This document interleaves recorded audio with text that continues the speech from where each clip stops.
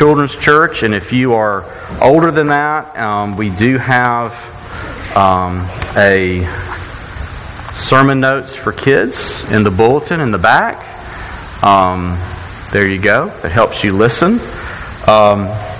If you've looked ahead in the bulletin, we couldn't find an activity sheet for this passage. Surprise! Anyway, but you'll see in just a minute. Anyway, if you would. Turn in your Bibles to Exodus 21, and or you can look there in your bulletin. It's printed for you, and so we have been going through the book of Exodus for a while now. We're more than halfway through as of today. Just 20 more to go, 20 more chapters. This is why, this is a very clear example of why we do Lectio Continua preaching. That's Latin. I'm trying to impress you with how learned I am. No, but it's our practice to preach verse by verse through books of the Bible and to not skip. And this is one where I'm honestly kind of, we can skip that one, right? But there, all of Scripture's God breathed. All of it's beneficial. All of it is what we need to hear. We believe Jesus is on every page. There's gospel on every page, and so this isn't something that we should be afraid of. We should read it and understand it. But it's a interesting one. This passage, this chapter is really one that those hostile to Christianity like to go to as a proof that you can't trust the Bible. That is, they go here to go, is this really true? How can you believe this? They go to chapter 21, and as you see, if you have your Bible, in the ESV it says laws about slaves. And people go to this section and go, see, the Bible condones slavery. How can you believe this? How can you believe in this religion? And then we keep reading, and there's laws about capital punishment. And people that are hostile to what we believe, they go, see, the Christians believe that the government should kill people. And on the very previous chapter, it says, thou shalt not kill. And look at this hypocrisy, and look at the contradiction. How can you follow the sixth commandment and believe and obey what follows in the very next chapter? See, there's contradiction, and this is abhorrent, and Well, that's what happens when you read the Scripture out of context. When you don't understand the flow of events and what God is doing. And so let's read this. Read this, what may be controversial, troubling text, and see what God is really saying, and see how there's actually deep truth and application for us. Not in the way you think, not necessarily literally, but how God's Word is upheld, how justice and dignity are important to Him, and how He is loving His people Israel in what He says. So, with that said, let me pray again, and we'll read chapter 21 together. Gracious God, thank you for this, your Word.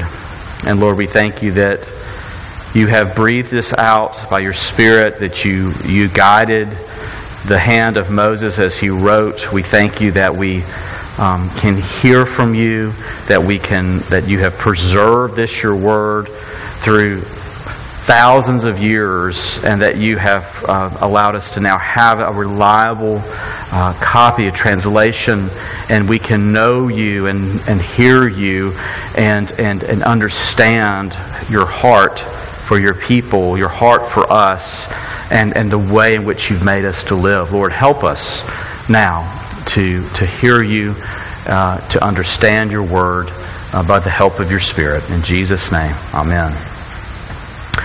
Now, these are the rules that you shall set before them.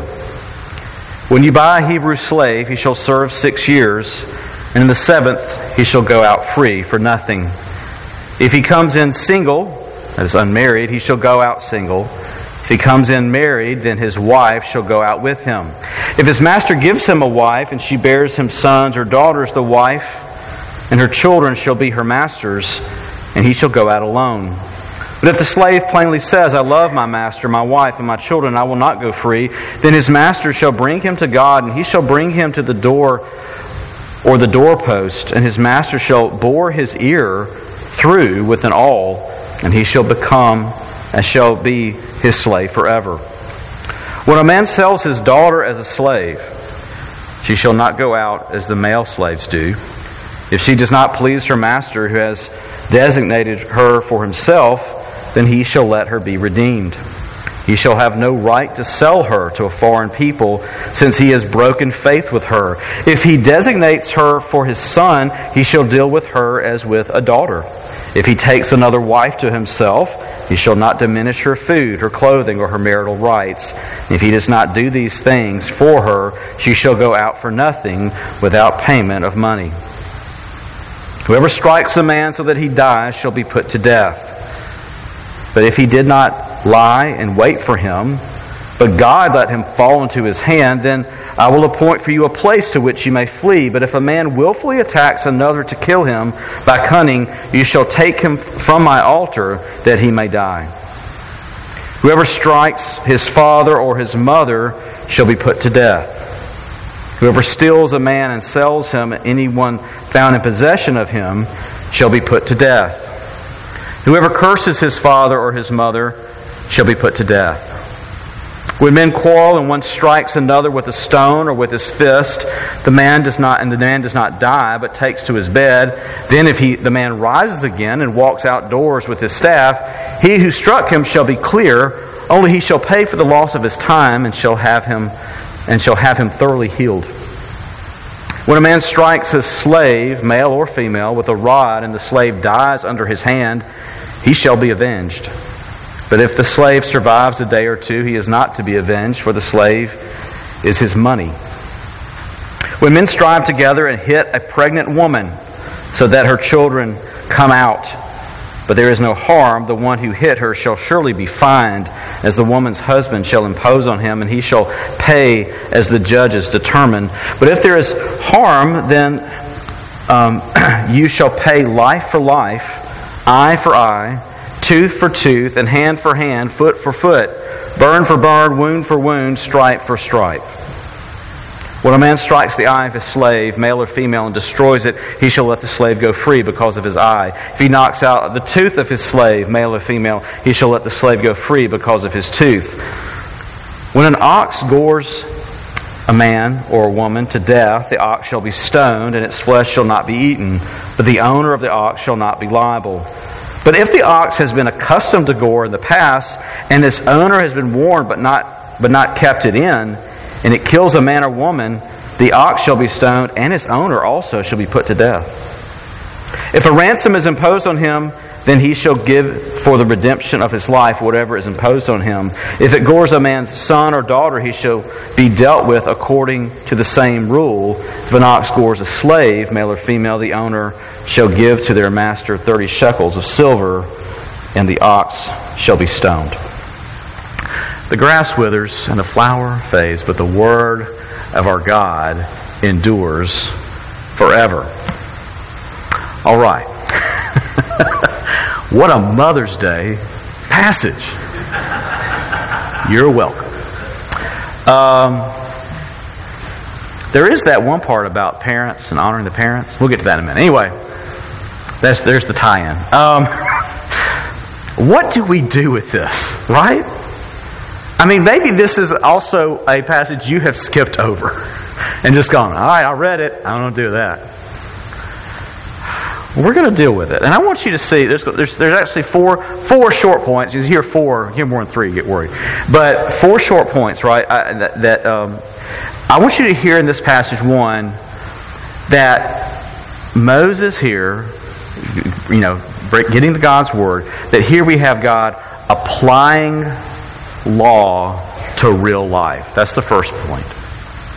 He's applying these 10 commandments to real life. Second, we see what this passage is preserving and protecting all God's people.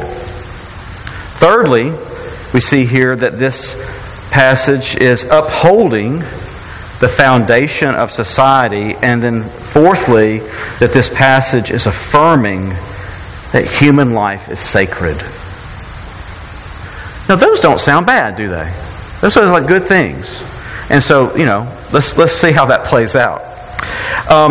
We actually not last week, the week before, I didn't preach, but Justin filled in, did a great job looking at Ecclesiastes. But the week before, we finished out chapter 20, but we actually started a new section of Exodus. And it's called the Book of the Covenant. And if you want to see that, it's you turn over a few pages. When he concludes this section, he says, he calls it in 24/7 the Book of the Covenant. Now, this is different. It's distinct. It's not just a carryover from the 10 Commandments, and we know that because this is one. It's not written in stone. It's written in parchment. It's not written by the hand of God. It's written by Moses' hand. And as we see that the word that in some places is translated as law, sometimes termed ordinances, it's a different word. It's a different word than the law of the 10 Commandments. Is actually this word called mishpat. That's the Hebrew. And I might not be saying it exactly right, but y'all not going to know that. Anyway, but it's a Hebrew word that has a slightly different meaning. It reflects a case decision that is based on a prior precedent. It's something based on something that's happened before. And so as we read this civil law, as we read this law that's given to Israel, that's a part of the covenant that they're making with God, I want you to realize that it's different. It's distinct from the Decalogue, from the 10 Commandments. And what it is, it's dealing with the specific social and economic context of Israel 3,000 years ago. So this covenant code, this book of the covenant, is not prescriptive law for the lawyers in the room. It's descriptive. It fits the needs of this people, this emerging nation of Israel. Another way of saying it, this is an application of the 10 Commandments to this specific social context. Israel is a nation 3,000 years ago. We're in a time period now where we live in a cancel culture. You know what I'm saying? We like to look back on things that people said 20, 30, 50 years ago and say, how dare they? And I was having a conversation with someone recently about civil rights and race, and I said, if you want to know if you really want to know what's true about race and how we should think about it, you probably shouldn't go ask my grandmother who grew up in the Deep South and was born in the 1920s. She's going to have a very different take, and you're going to probably be like, okay. All right, I'm not trying to disparage her. She's with Jesus now. But she grew up in a context that's different than the one I grew up in. And I think there's such a thing as generational sanctification, right? And so it's hard to judge people, on the culture 50 years earlier, 100 years ago. But I want you to see that God is dealing with His people in a way that's it's good, it's loving, and actually He begins with what we finished on last time we were together. He begins with how to approach Him in worship, and that's at the end of chapter 20. And Alex Motier, a theologian, a commentator, he said, I want you to realize that as you hear these words that maybe sound harsh, that sound harsh to our 21st century ears, that sound harsh in the consequence they have, it begins with, he says, here as always in the Bible, it begins with a word of grace. It begins with the altar, God meeting His people. And that always precedes the word of law, the judgments of 21 through 23. So this law is descriptive. It's the application of the Ten Commandments to the nation of Israel. Therefore, what we read here is not something that we should go, all right, that's exactly how we have to live right here now in the 21st century. That's not how it's meant to be taken. But you do see this beautiful principle of the Ten Commandments, God's Word, are to be applied to life. And you think about that, that's something that people even back then struggle with. It wasn't enough just to go, here's the 10 general principles, and it wasn't enough that God Himself thundered it out of His own, from His presence, from the cloud on Sinai. He said, let's get specific. Let's apply. How does this work out in your day-to-day life? And think about that. Think about that for a minute. We are still, though we don't take this exact grid and put it on where we live as Americans, as U.S. citizens in the 21st century, we do have this principle of I'm to take God's Word and think about how it fits into my life. It's to be applied. It's not, okay, well that's my spiritual life and this is my secular life. No, there is no spiritual, a sacred, secular distinction. God's Word is to be lived out in every way, in all that I do. And it makes sense that God's Word is codified for His people, for this nation that lives under His rule and His reign. He's the king, He's the leader of Israel. This is a theocracy, and He said this is how it applies. But by the work of the Spirit, through the Spirit, we are to be taking His Word and not just going, all right, here's my Bible, put it on the shelf, and I'll go about my life for 6 days and come back to it on Sunday. But how does this Word, how does His law, it to play out in my life? And so this, not exactly, but this practice of applying God's law to real life is something we're called to do. How does the Sixth commandment supposed to play out in my life? Thou shalt not murder. What does that say? And what we see in this code here, in this passage, is the application of the expounding of commandment 5, honor your father and mother. Commandment 6, thou shalt not murder. And then also there's a reference to kidnapping. Thou shalt not steal. It's how does this play out as it relates to people dealing with other people for the nation of Israel in the time of Moses? It's applying God's law to real life, the society, the culture of the day. So, that's what's going on. That's the big picture. Number 2, we see here in this passage that God is preserving and protecting all of His people. Did you catch that? The thing that kind of catches you off guard is the heading and the first thing when you read, now these are the rules you set before them. Okay, sounds good. When you buy a Hebrew slave. Okay. And it's appropriate that when we read that, we have that feeling. I mean, if that's your take, good, okay? Oh, what? What is happening? When do you buy a slave? What? Again, not for us, not prescriptive, descriptive.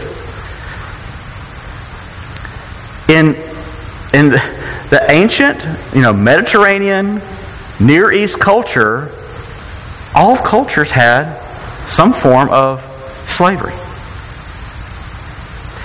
But note, this is a different than what we think of when we think of slavery, we think of ships and human trafficking and horrible like abuse and that's what fills our mind when we use that word.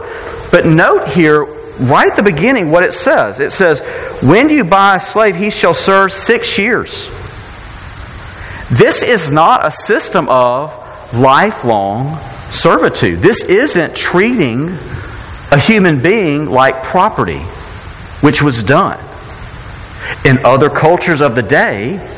And recently, we know we're talking about 3,000 years ago, 200 years ago, 150 years ago. That's recent.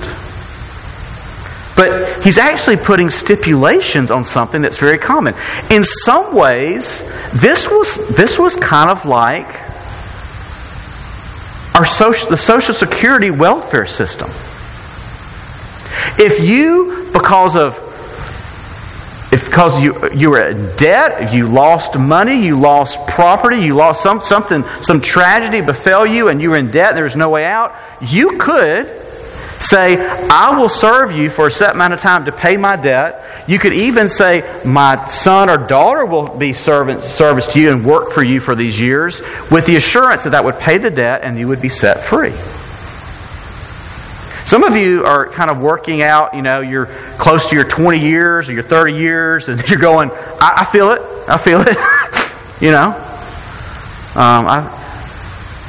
Some of us sign contracts when we work and make, promises, and you're like, okay, I get it.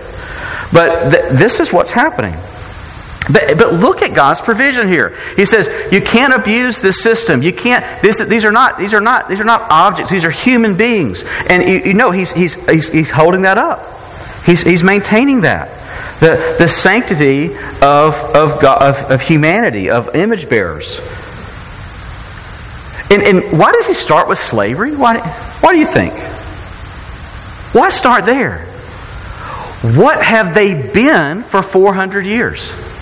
Slaves. And it was not like this.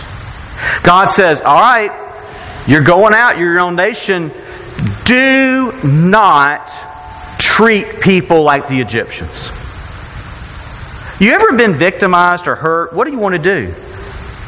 You want to get even?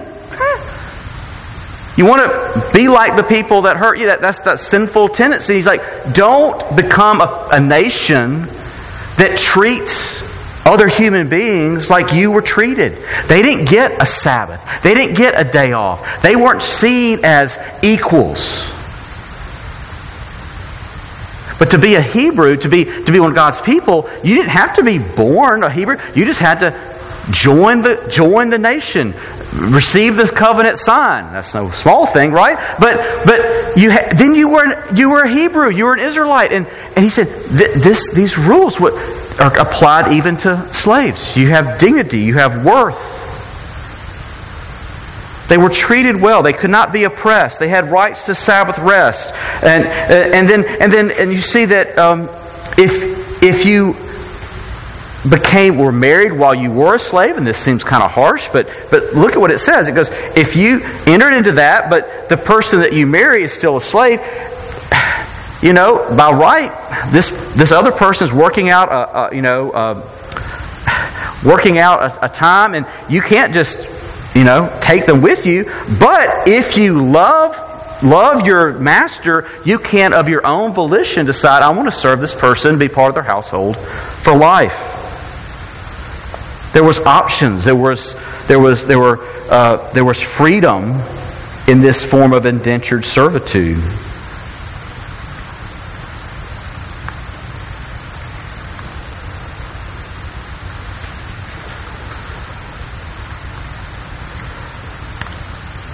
If we keep on reading, and it's not here, but if you look at Leviticus 25, this is the law, and it talks about this even more. It says that not only were you set free on the 7th year, but if you were serving a indentured servitude term, and it happened to come upon the year of Jubilee, which was every 50th year, everyone was set free, and all land was restored, and it was kind of a reset.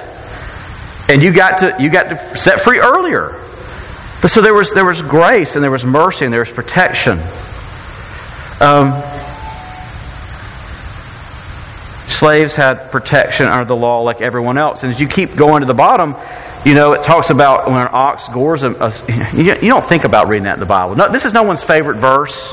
What's your life? While I got to pray at the graduation service for Faith Christian School on Friday. It was really cool to get to see these kids that have come through the school, some 12 years and 14 years, started in 4K. But I got to pray over them and do a benediction. And they all have a life verse. No one's life verse was Exodus 21:32 about ox goring a slave. Or I'm not surprised. But, it's there. It's no one's favorite. We don't memorize it. No kid knows it. But look, it matters. That life matters. That person matters. And if they're abused by their master, they get to go free. And if that master beats them to the point of death, that's a death sentence. That master dies. His life is forfeit. Again, all people are important. All people are precious in God's eyes in this new nation of Israel. And not only that, you see women are set apart. Because you read the next chapter and you go, this sounds bad. Verse 7. When a man sells his daughter as a slave. If you just stop, that's not, again, not prescriptive, descriptive. It was common, according to commentators I read, that in other Near East cultures of the time, to sell children into slavery for food. Like, if you were so destitute and poor and you couldn't feed your family, well, go work for them and you'll eat. Do you remember the parable of the of the prodigal son? Remember that? He said, if I could just come back and Dad will just let me be a servant and then I won't have to eat what the pigs eat. Like there was life and food and clothing and protection to be a servant in someone's household. Again, this was like a welfare system of Israel. If you're destitute, go agree to join this household, and you can work. You can be cared for. But for women, it was different. Often when this happened, again, this doesn't sound good, not ideal. I'm not for it.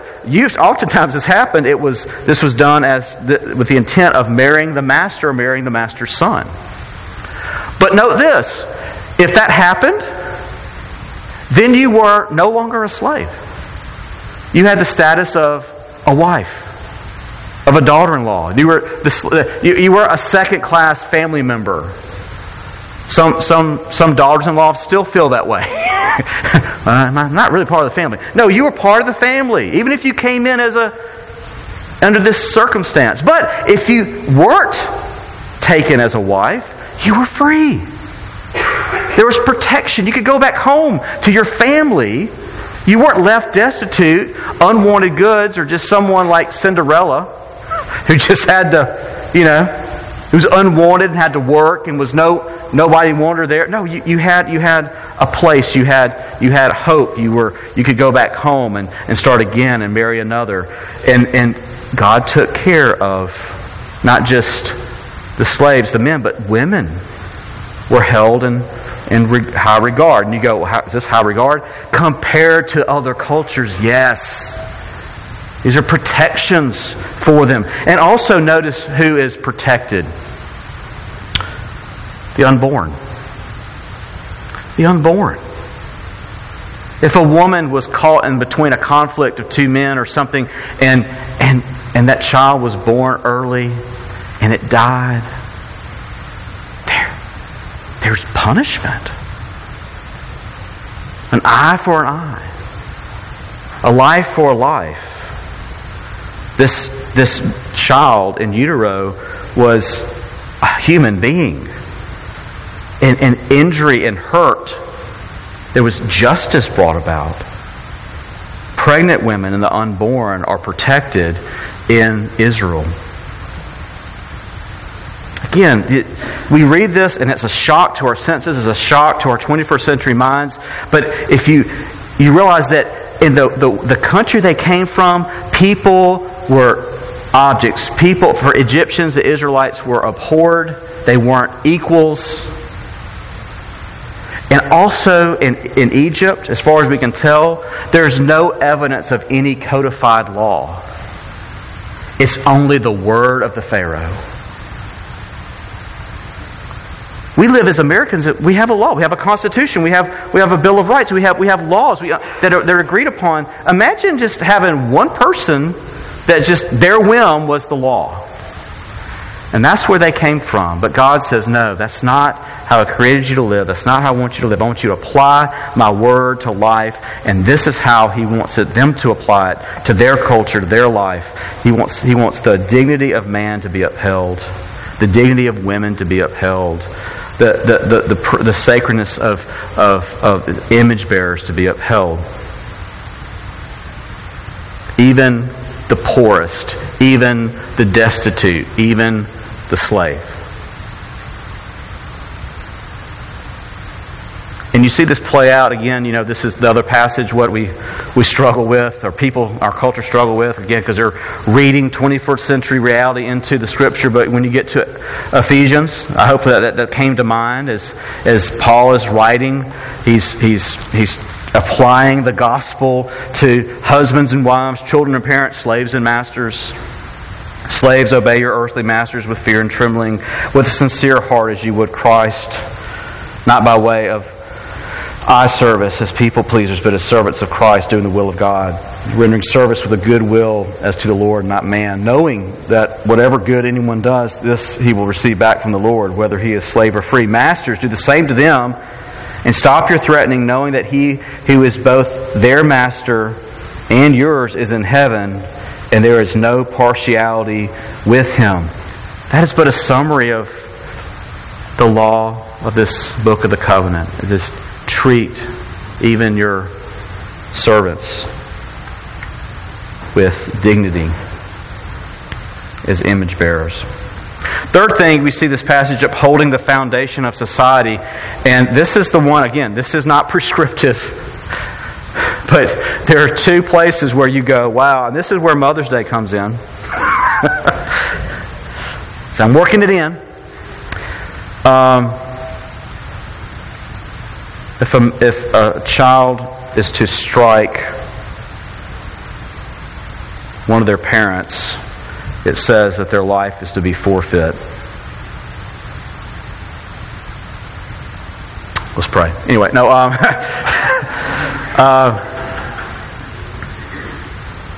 That's harsh.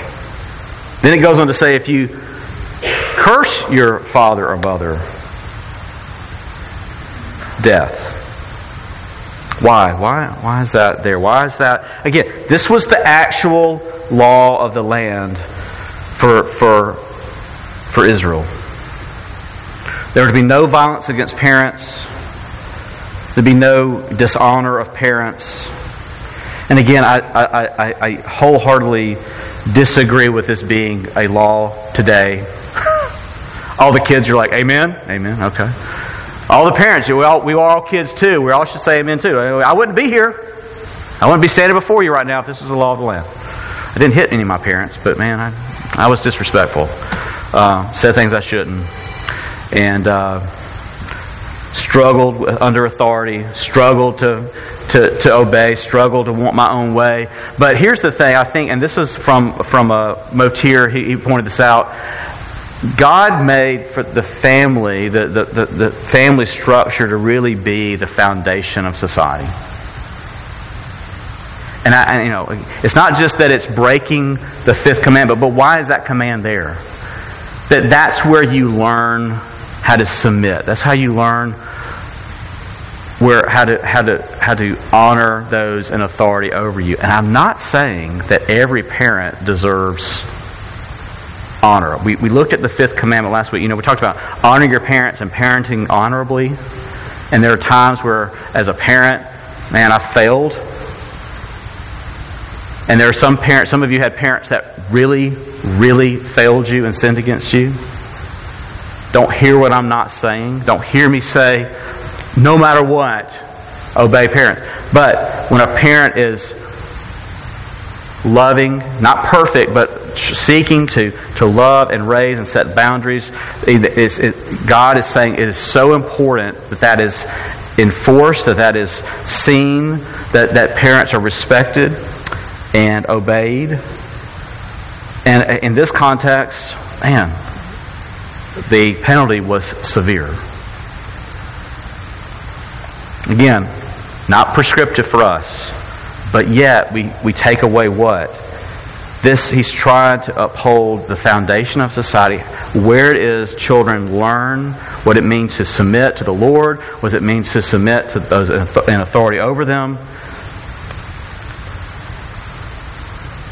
And parents, fathers and mothers, both. It doesn't just say fathers, as many laws of the day of this time did. It gives dignity and nobility to the mom as well. Parents are to be honored and not mistreated. That's a minor point, but it's worth saying. So we see in this passage it's applying God's law to real life. It's preserving, protecting all God's people. It's upholding the foundation of society. And finally, and lastly, it's affirming that human life is sacred. There's a lot of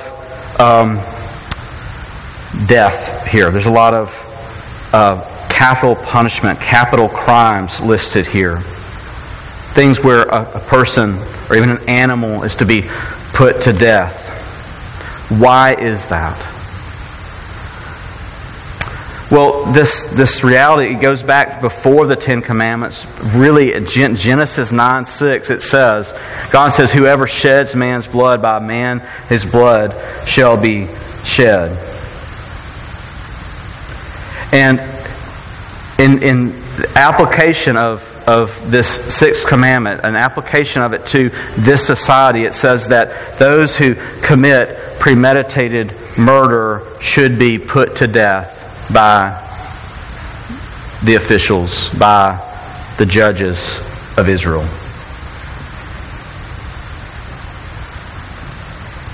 Why? Because why is murder so wrong?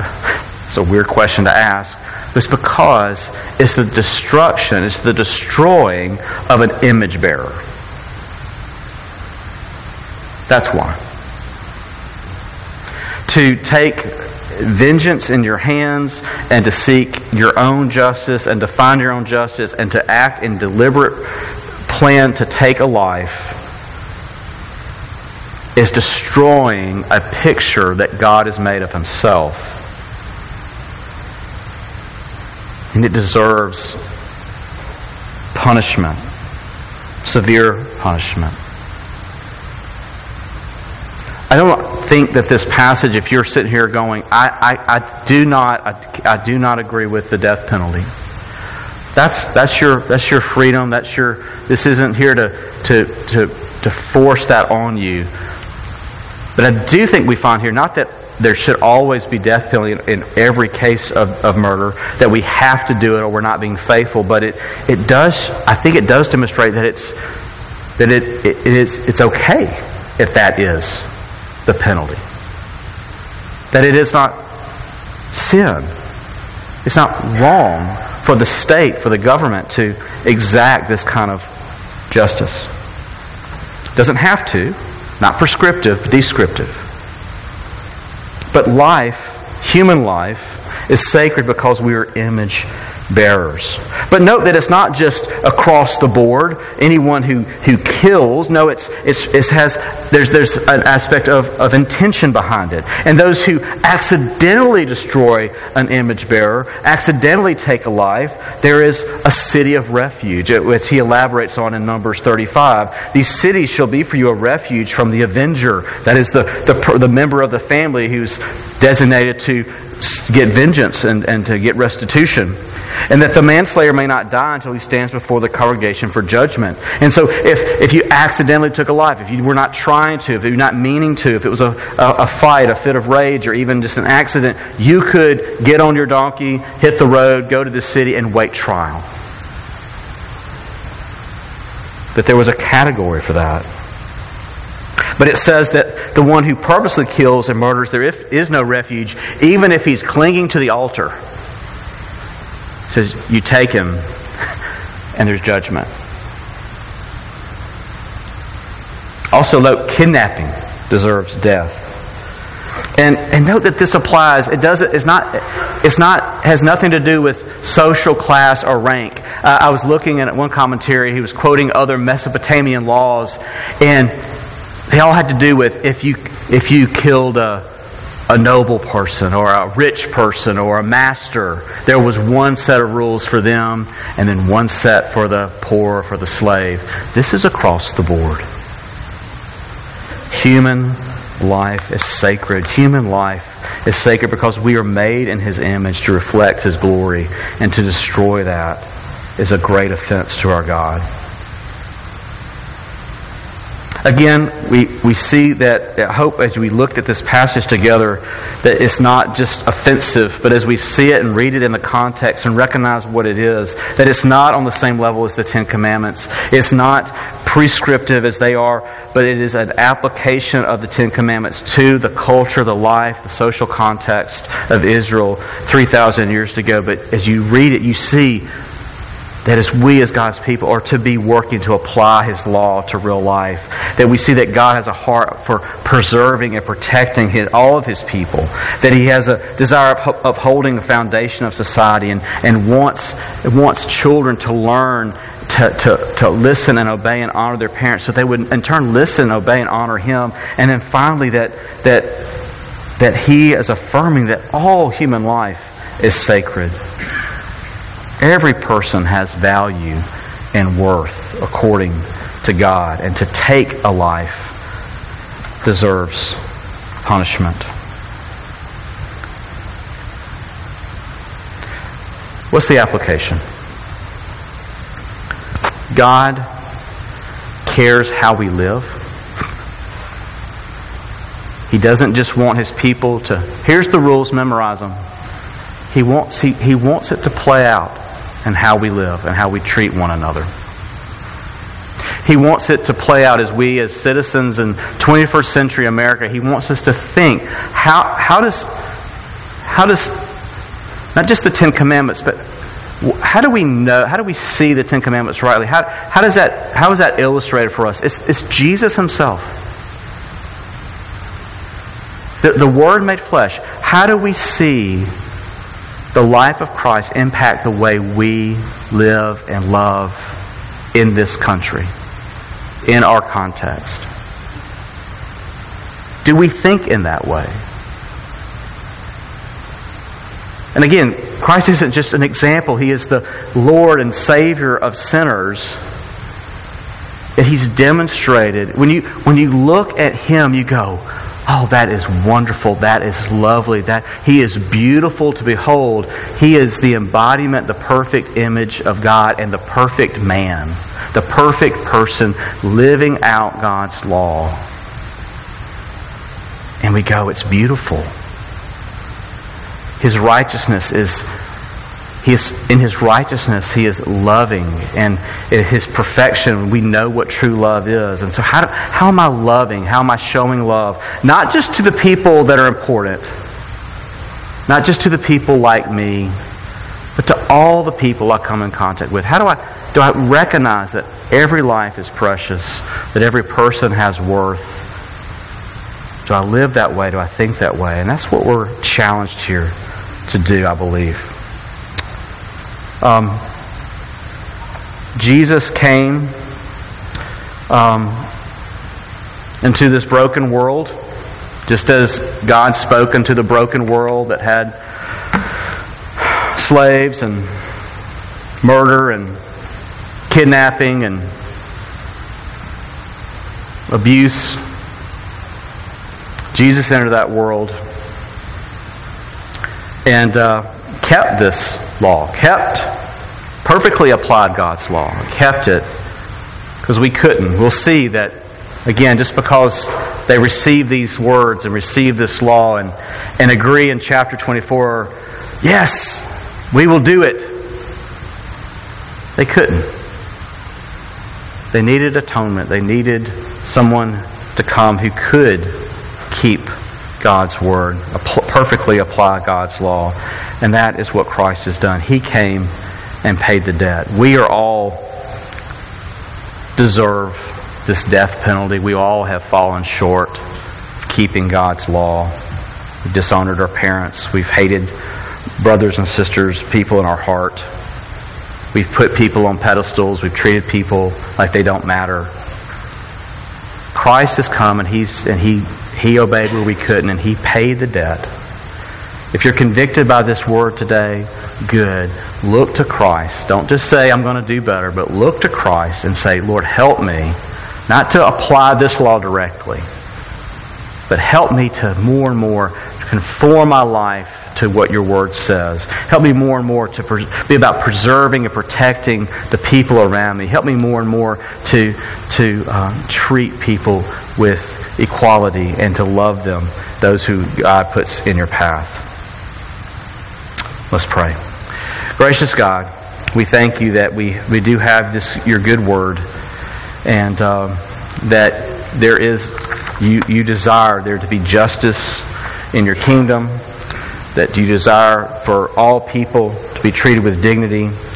And Lord, help us to live that out, to apply your word. And we thank you that even as we fail, as we fall short, day in, day out, that we would look to you for forgiveness, for you have done it. You have finished it. You have done what we could not, and then you have paid our debt. Lord, may that be very real to us as we hear your word, and also very real to us as we partake of this supper. We pray this in Jesus' name. Amen.